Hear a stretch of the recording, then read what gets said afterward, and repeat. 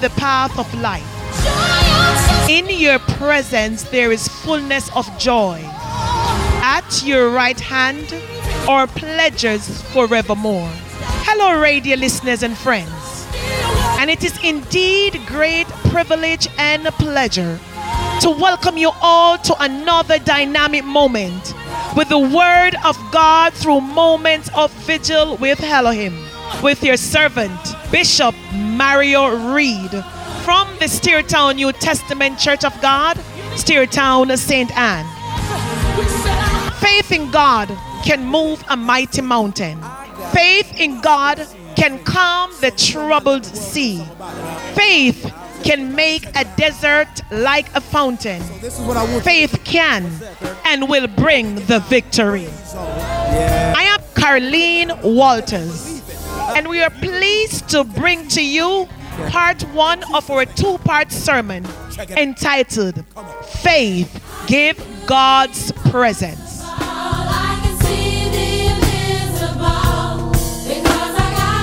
Exodus chapter 13, verse 17 to the end. And in reading this passage, I want to tell you something, and I believe that God wants to tell us too. This is what I believe the Lord wants us to know. Faith gives God presence. Faith gives God presence. I'm not talking about presents as when you give somebody a gift. I'm talking about presence as if God appears. So essentially I'm saying that faith gives God appearance. It gives God the opportunity, the allowance to be present in your life, to be present in your situations. Follow me as we journey through this text for the few minutes that we have.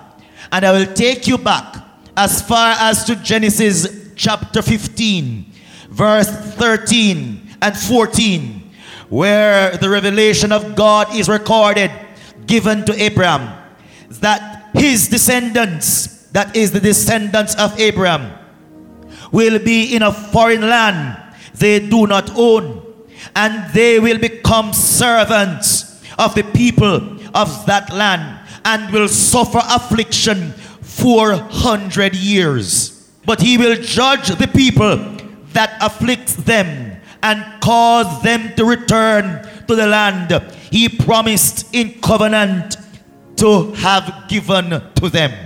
Now notice that word, given to Abraham in Genesis 15. In Genesis 17, God renewed covenant with Abraham, and there he called him Abraham. Abraham was just a name to say he's father of nations. But Abraham, father of many nations. So in this dialogue in Genesis 15 with God and Abraham, when God told him that he was going to give him this land where he now rests. Now if I push up a little bit into chapter 12, we know that the Lord took Abraham from his father's house, Terah, and said, I'm going to send you to a place. Abraham followed God by faith. And when he reached that land, the Lord said, this land is the land that I have been leading you to. And this land is the land that I am going to give your descendants. And so he wanted to know when this is going to happen. So the Lord said, well, your descendants are going to be in a foreign country. And they are going to be servants of the people in that country. And they will be suffering affliction for 400 years. So it's going to take some time before your seed get this land. It's going to take a prolonged period of time before the promise is fulfilled. About 250 years later, Joseph, at the end of his life, in Genesis 50, verses 24 and 25, reaffirmed this promise, told the children of Israel that the Lord will surely visit them. And when he visits them, they should carry his bones with them when they were going out of the land of Egypt. Now, this was a story that Joseph got from his father. And he believed God. It was not a matter of him believing Abraham, Isaac, or Jacob.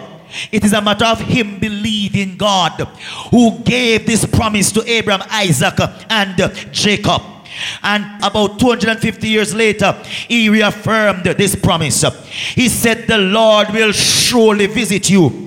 Without a shadow of a doubt, the Lord will surely visit you. Notice the 400 years that the Lord said the descendants of Abraham is going to be suffering affliction had not yet started. So he said they will be in the land for 400 years. But still, about 250 years had passed before the children of Israel actually went into Egypt. So Joseph believed this word and repeated it because he believed the word of the Lord. This solemn oath that Joseph and the children of Israel entered was approximately 400 years before this would have taken effect. And we look in Exodus 13, and there it reveals that the time for them to leave Egypt was finally set in motion. Moses took the bones of Joseph, as is recorded in verse 19 of Exodus chapter 13, with them while they were leaving out of Egypt.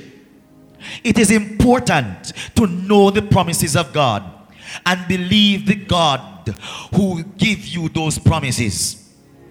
Hello? Because he who gives you the promise is sure, and he will ensure that what he has promised you, it will come to pass. Now, when he said that the Lord will surely visit you, in the Hebrew, the understanding is that when God comes, he will always be there. There will be no end. There will be no completion to his visitation. When he comes, he will remain with you. So God is coming to allow his everlasting presence to be with you. He is coming so that he will become your everlasting portion.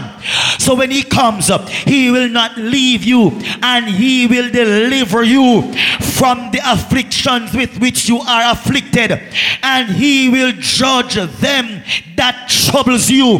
That is said in Thessalonians, that the Lord God will trouble them that troubles you. We can't ignore this principle that Abraham believed in the Lord, and he accounted it to him for righteousness. Genesis 15 and verse 6. He believed God, and in that act of belief, just by believing God, God said that this makes you to be in right standing with me. This makes it that when I measure you, you fit the measurement of my requirement just by believing in me. I pause for just a few seconds to tell you that when you believe in the Almighty God, it puts you in measurement with the requirement of God. Because when you believe God, you obey God. And when you obey God, the result will be that He will bless your obedience, because that's what the promise of the covenant is all about. So Abraham believed God, and God accounted it as righteousness for him. It is my firm belief that it was the faith of the forefathers of Israel that resulted in their deliverance from bondage, and that which had them obtaining their eternal possession as was promised by God. Abraham believed, Isaac believed, Jacob believed, Joseph believed. All these persons believed. Now notice, these people are now in Egypt. When Joseph said that the Lord will surely visit you, as I've said to you, it was 400 years later before the Lord actually visited them. The generation that got this message from Joseph had long passed, and a new generation had come up, and all they knew was Egyptian life. Their story might have been told, and the story might have been told to them over and over again that God is going to visit us and deliver us. Can you imagine that you're undergoing affliction, you are suffering and suffering terribly, and all you can hear is that God is going to deliver me? When? God is going to come and help me. When? You've been hearing this from how long? And the situation is getting much more intense. And all I can hear is that God is going to come to my deliverance. My brothers and sisters, when God even came to their deliverance by sending Moses, they still did not accept much of what Moses had to say. Because when Moses came, things got even worse. The affliction with which they were afflicted got more intense, and they did not want to hear anything more about this God that is going to deliver them. Because from the moment Moses came and told Pharaoh, God said to let my people go, Pharaoh had done nothing more than increase their burden. So when are we going to be delivered? You will be delivered on God's timing. You will be delivered according to the workings of Almighty God. You will be delivered when God thinks that the strength you need to go where you need to go is ready on the inside of you. Hello, someone. There are times when you want to move from what you are in to the next place, thinking that you are ready, but you are not ready for the next place. And God is saying you got to stay where you are some more before you progress further. Because if I allow you to progress further, you will not have the strength to bear what you are going to face. Somebody needs to know that your muscles are being strengthened for the greater weight that you are going to be lifting when you step in the other part of your destiny. So then, I've given you all this overview that led to this point. I'm going to raise some principles from the text for us. But if I raise a principle from the text, I want for you to know what this message is about. And I want for you to be very clear as to what this message is about. So in a concise way, in a very short way, this is what the message is about. The message is about faith. Faith that is an inbirthing that God causes to take effect in us, persuading us of His will, His word, and power. And that when we yield to this faith, we will experience the supernatural manifested presence of God in our everyday journey. I wonder if you are clear on that. So let me just clarify it some more for us. The sermon is about faith, the principle of faith. Faith is not something you generate yourself. Faith is something that God Himself generates. Faith is something that God Himself initiates. God births faith within you. And He births faith within you so that you can know His will. You can know His word. You can know His plan and His purpose. And when you become knowledgeable of His will, His word, His plan, and His purpose, a persuasion comes on the inside of you. Something is propelling you, driving you to go in accordance with the revelation that you have received. When you receive revelation, you receive enlightenment. It means that light is shed on a dark path, and what you could not see, you are now seeing it. And the reason that you can see what you could not have seen is because faith is birthed on the inside of you. In that sense then, faith cannot be effective without the Holy Spirit.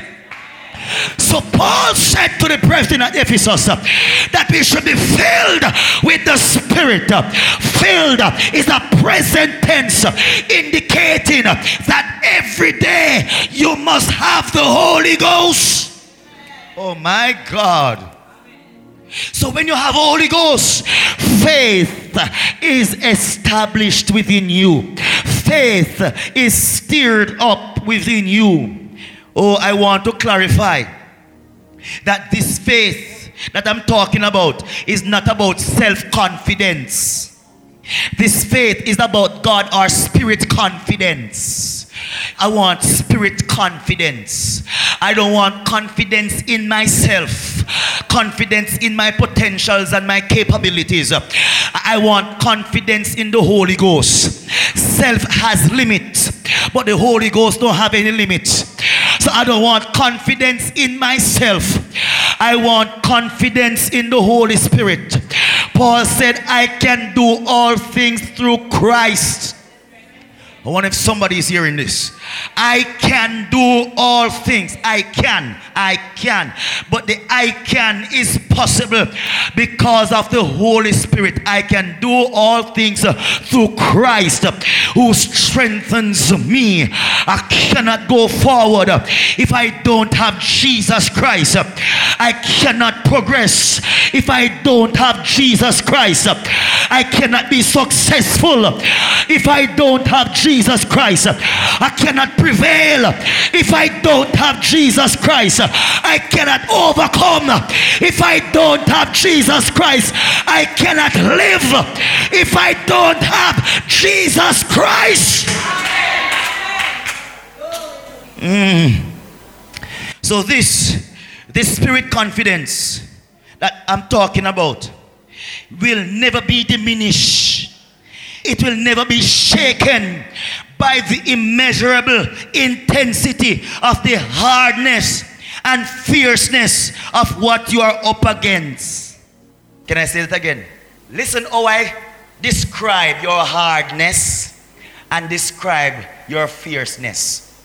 You listen to the description? It is immeasurable. It is intense. So what you're up against is immeasurably intense. And it doesn't matter how immeasurably intense what you're up against comes against you. It cannot shake this faith that I'm talking about. It cannot reduce this faith that I am talking about. As I said, I'm not talking about self-confidence. I'm talking about God confidence. I'm talking about spirit confidence. And for me, God so confident that him looked upon Jeremiah and said, is there anything too hard for God? So God confident. Is there anything too hard for me? The answer is no. There's nothing too hard for me. I can conquer anything that comes up against you. Your God wants for you to know there's nothing made that was made that he did not make. If somebody is getting this understanding of the God that we serve. And this God wants for you to know that once there is faith, then he will show up. God will make himself present once there is faith. So then, the aim of this message is to challenge us to rise above the cliche of faith.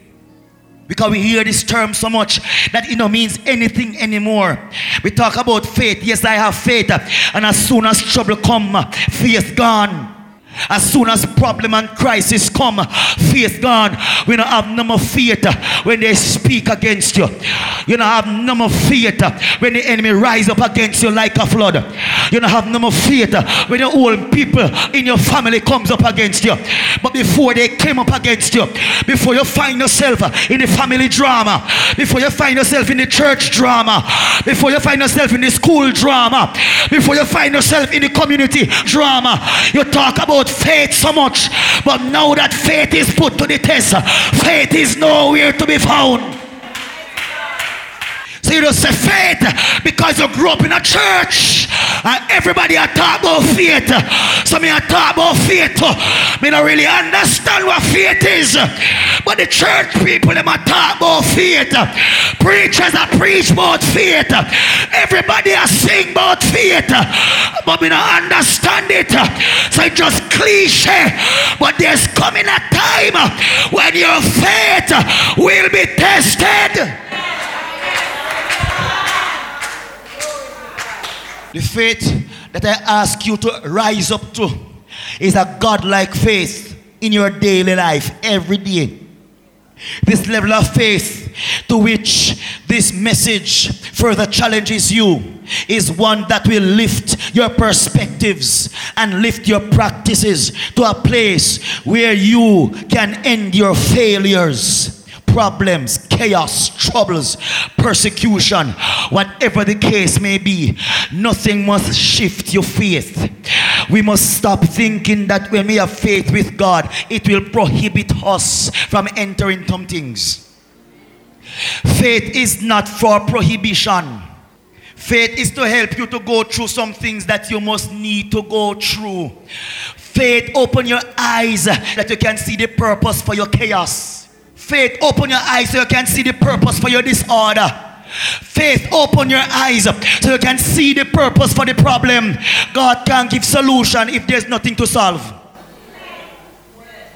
So faith calls you to see the solution for the problem that is in your life.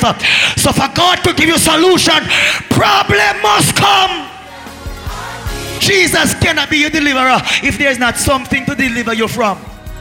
So if he's going to show you that he's the deliverer, he must put you in affliction so that he can show you, I am your deliverer. Jesus is my deliverer. I know he delivered me. Jesus is my deliverer. Oh, what blessing it is to know that when we believe, God is present to work on our behalf.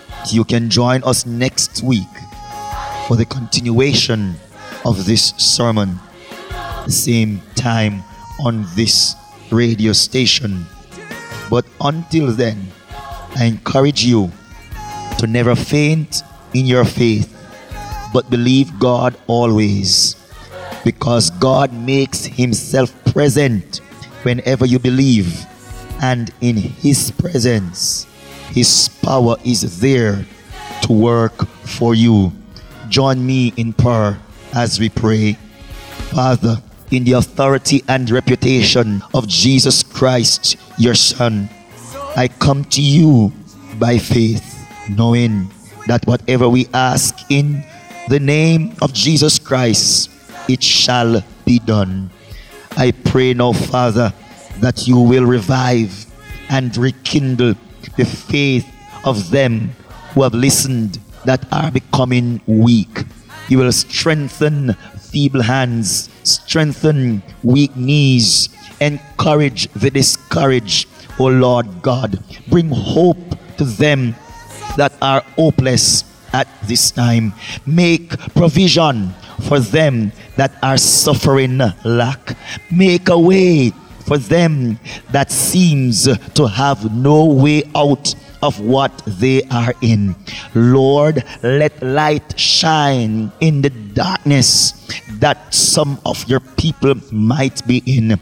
Show up and bring deliverance. Show up and bring salvation. Show up and be the God who is the provider, the Jehovah Jireh. Lord, be a covering over your people against trouble, against anxieties, against chaos, against disorder. Oh, Spirit of the living God, as you rekindle the faith in your people, may they overcome anything that comes up against them this week. May they operate in their position as a conqueror, as an ambassador, Lord, authorizing what you have permitted in their lives to take place by your mighty word. Lord, as they speak to their situation, it will be moved. Mountains will be leveled, valleys will be filled up, irons will be broken down. Lord, highway will be made in the desert for them as you move in their lives, as you move in their circumstances. Lord our God, come in our island, Jamaica. Make yourself present, Almighty God, in our governmental system. Make yourself present in our political system. Make yourself present in our churches. Make yourself present in the laity. Make yourself present, Almighty God, in the clergy. Lord, we pray that as you make yourself present, you will demonstrate your power in our lives. That same power that raised Jesus Christ from the dead. Let it be effected and effectual in our lives right now as we continue to exalt you, as we continue to praise you in Jesus' mighty name. Amen. On behalf of Bishop Mario Reid and the Steertown New Testament Church of God family, we do appreciate your time spent with us and do hope that you were all tremendously blessed and motivated by this message. We take this time also, our studio engineer, Omar Sinclair, for his dedication, hard work, and commitment, and to our sponsors and partner, W&W Electrical Hardware, located at 42 Truman Avenue, Richmond Park, Kingston, Main Street, Steertown, St. Anne, and Main Street, Duncans, Trelawney. For prior request, or if you wish to become a financial partner of this program, you can contact us at 876-826-5125. 876-826-5125. WhatsApp us at 876-773-9892. That's 876-773-9892. Or email us at moveintheword@gmail.com. Remember, if you're ever in the St. Anne area, we invite you to worship with us at either of our service, 8 a.m. or 11 a.m. Our service time are 8 a.m. or 11 a.m.